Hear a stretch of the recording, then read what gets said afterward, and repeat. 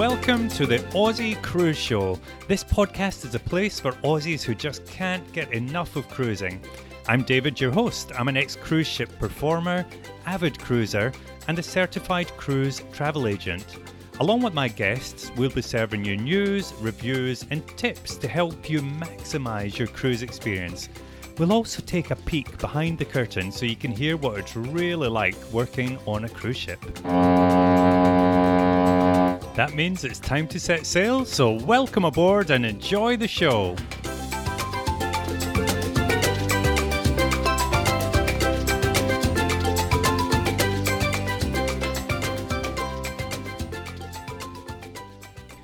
Well, hello everybody and welcome back to the Aussie Cruise Show. This week we are looking at the fabulous world of luxury cruising. So I really wanted to look at kind of what the main differences are and what you could expect on a true luxury cruise. Now, to get a bit specific there, because there are a lot of cruise lines who would call themselves luxury, and is a bit of a subjective name because luxury can mean different things to different people. And we'll find a lot of it's a real kind of emerging market as well in some ways, that a lot of the more kind of mainstream cruise lines are filling the gap between the real luxury cruises, such as you have Oceania and Viking and even maybe Azamara, who kind of plug the gap between what we're talking in the luxury cruise lines that we're going to talk about. But also what's quite interesting is some of the mainstream cruise lines such as MSC, they have a yacht club, and Norwegian have their Haven complex. Now these are special areas on the ship that are only, accessible by people who are in that particular category, and they can get to go and have those exclusive facilities and amenities, and it really gives you that kind of luxury feeling, even though you are on what would be more mainstream cruise ship.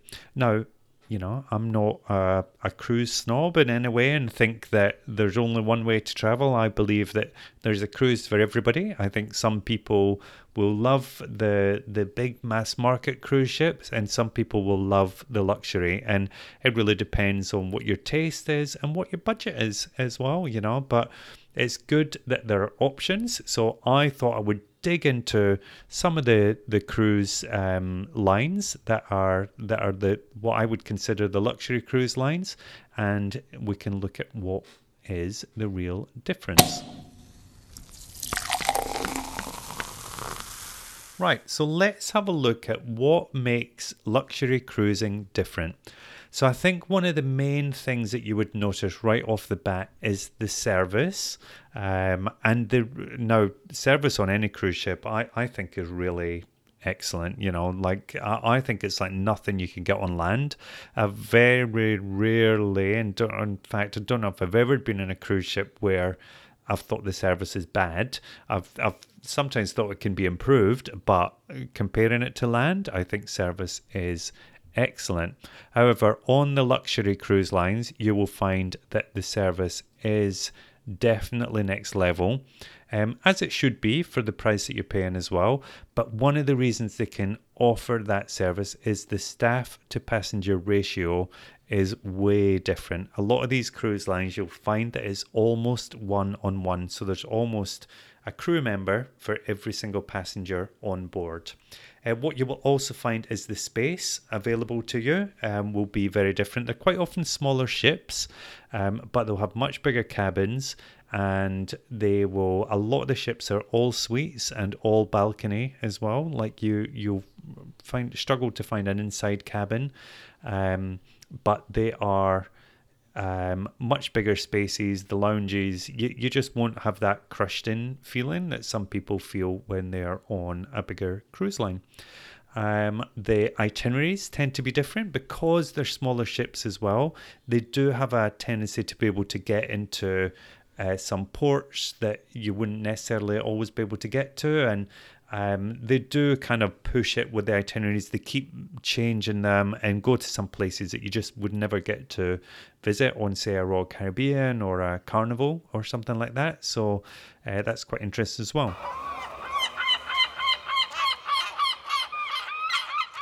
So let's have a look at 4 different cruise lines, and I'm going to start off with Regent Seven Seas.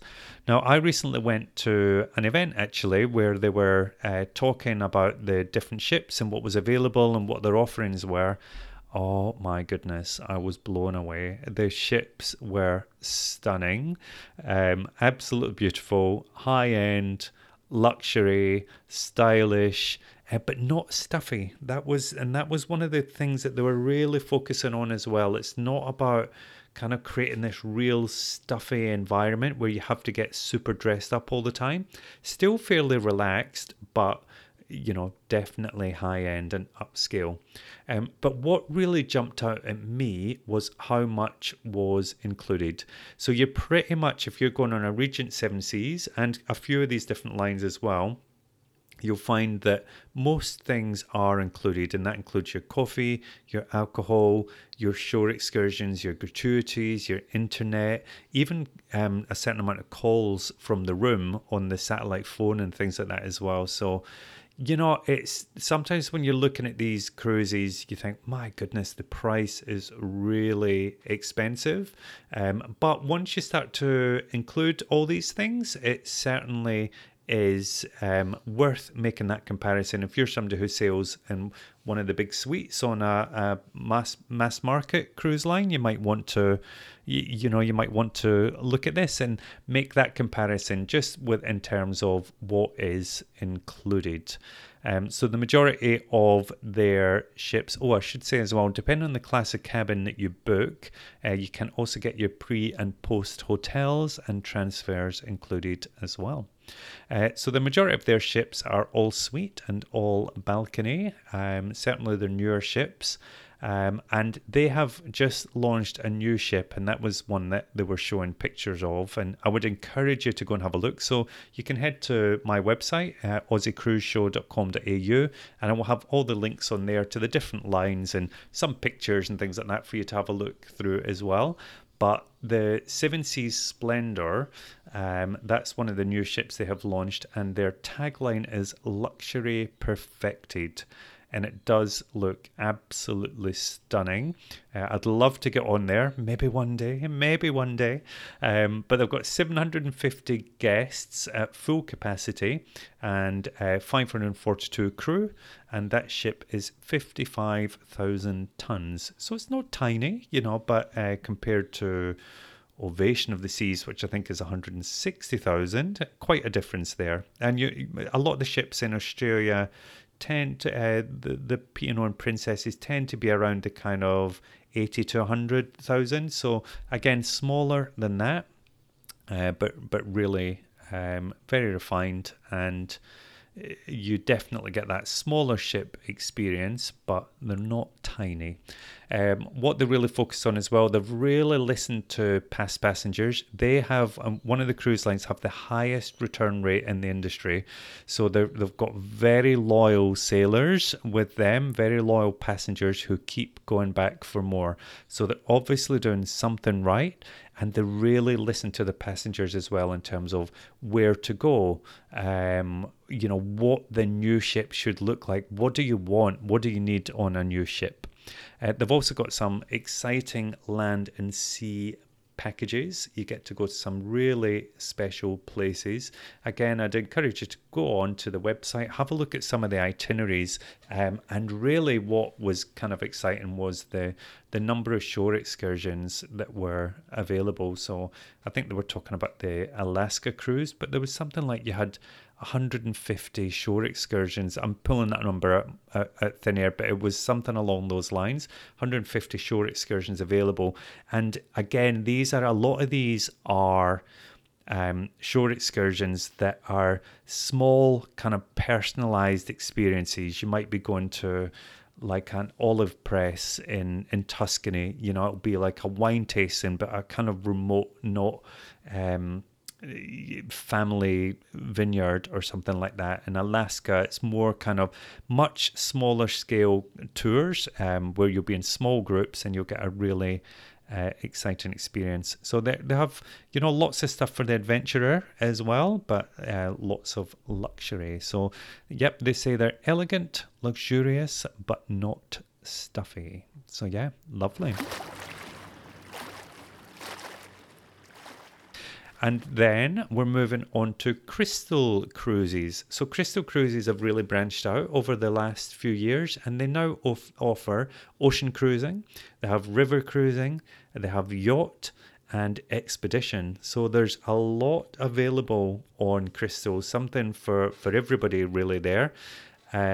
Their ships tend to be a bit bigger, but boast they have one of the industry-leading staff to guest service ratios available. I'm not entirely sure what that actually is.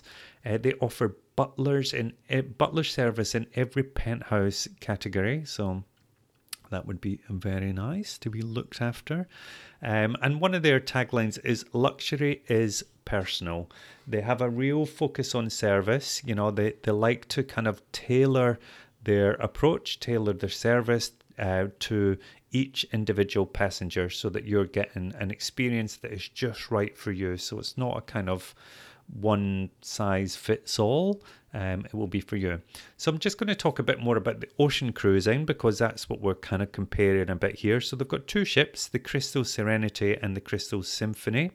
So the Serenity holds 842 guests, 6-star service, which they all will be.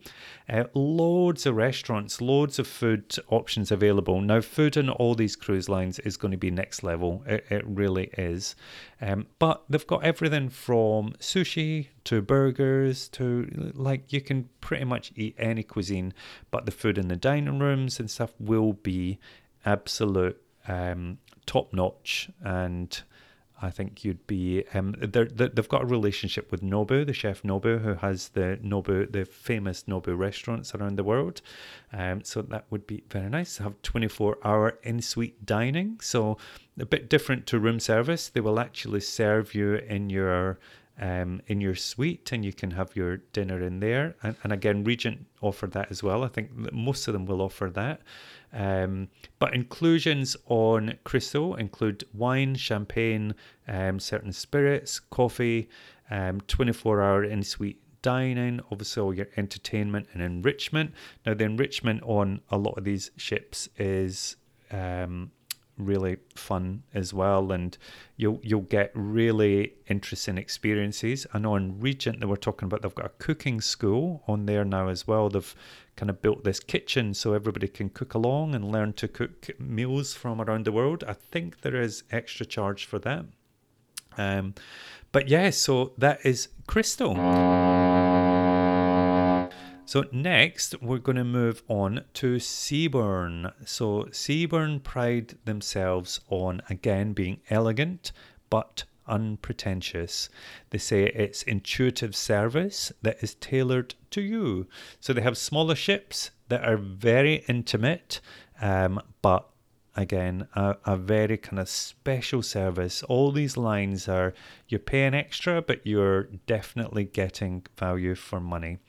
So they offer, and again, this is available on other ships on different categories and things, but they could set up like an in-room cocktail party for you. They have curated voyages. Because these are smaller ships, they're going to some hidden ports that you couldn't get to on every cruise ship. So you'll get right up some of those Norwegian fjords, right into some of the small kind of local ports that you would never get to on a bigger ship.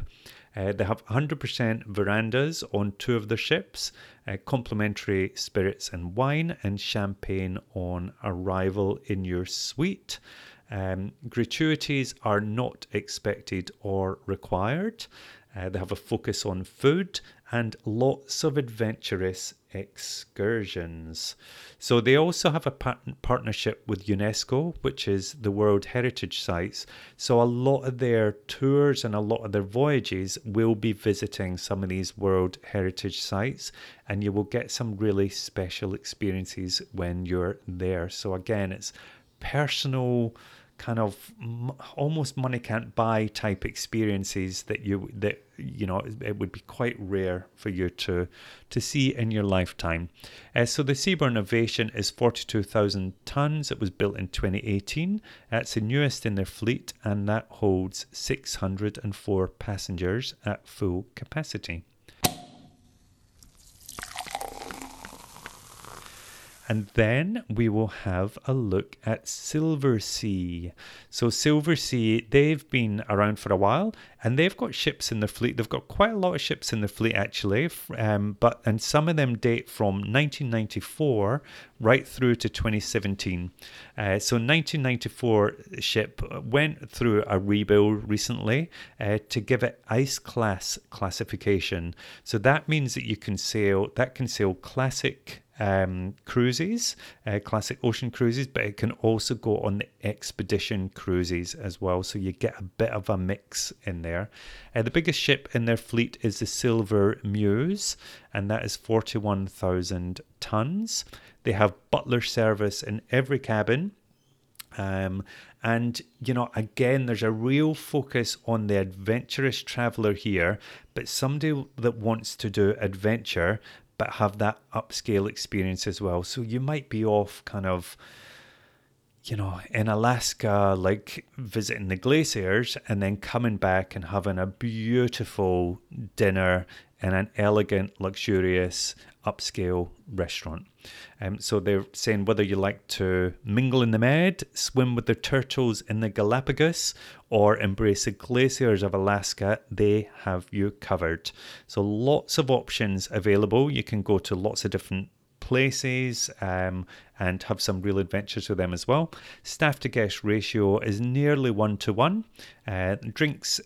They have drinks included, and that's in your cabin and in the bar. So your mini bar would be stocked with your favorite drinks, so your preferences. They have on the Silver Muse, they have 596 passengers and 411 crew. And that's at full capacity, so it would be quite rare, because you will get solos in there as well. So it won't always be, none of these ships would always sail at capacity. But they're saying some of their expedition cruises, and I think I will do another episode on expedition cruises so we can get a bit more, we can dig into that a little bit further.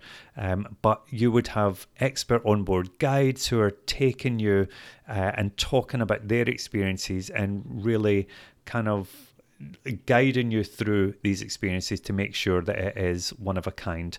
So anything from snorkeling, diving, hiking, small group excursions, but you'll really get to immerse yourself in the culture, the landscape and the habitat of the region. So, and again, one of the things that is a common theme across all these cruise lines is sustainability. I know at the Regent event they were talking about they've now just gone to no single-use plastic, no plastic straws on board. So it's something that all the cruise lines are really getting on board with, and that's mass market cruises as well. It's really exciting to see that they're finally getting on board with these things and making big steps in the right direction. So that just gives you a little bit of a taste of luxury cruising. So you will see a lot of them do offer similar experiences, but it's going to be about finding what's right for you. I would say I would focus on the ship, choose a ship that you like. But one of the things is the itinerary, where is it going? Find an itinerary that's good for you. You will not go wrong with any of these cruise ships. Any of these cruise lines all fantastic service. So look for the itinerary that's right, look for the ship that's right, and look for the price that's right for you as well. Again, there's some, and given the times in the cruise industry are pretty tough at the moment, it's a good time to pick up some really good sales. So don't forget, you can always contact me. I am a qualified cruise travel agent, always happy to help you if you're looking to get comparisons and looking to talk about some of these different ships and find an itinerary and a price that's right for you as well. So I always offer really competitive prices. So I would say, explore it. If you have any questions, you can reach out to me, david@aussiecruiseshow.com.au. So get amongst the luxury. I know that I would certainly like to. So thanks again for listening, and I will see you in the next episode. Bye then. Thank you for listening to the Aussie Cruise Show. To keep up to date with all our episodes and to see our exclusive website content, just head to www.aussiecruiseshow.com.au. That's www.aussiecruiseshow.com.au. See you in the next episode. Bye.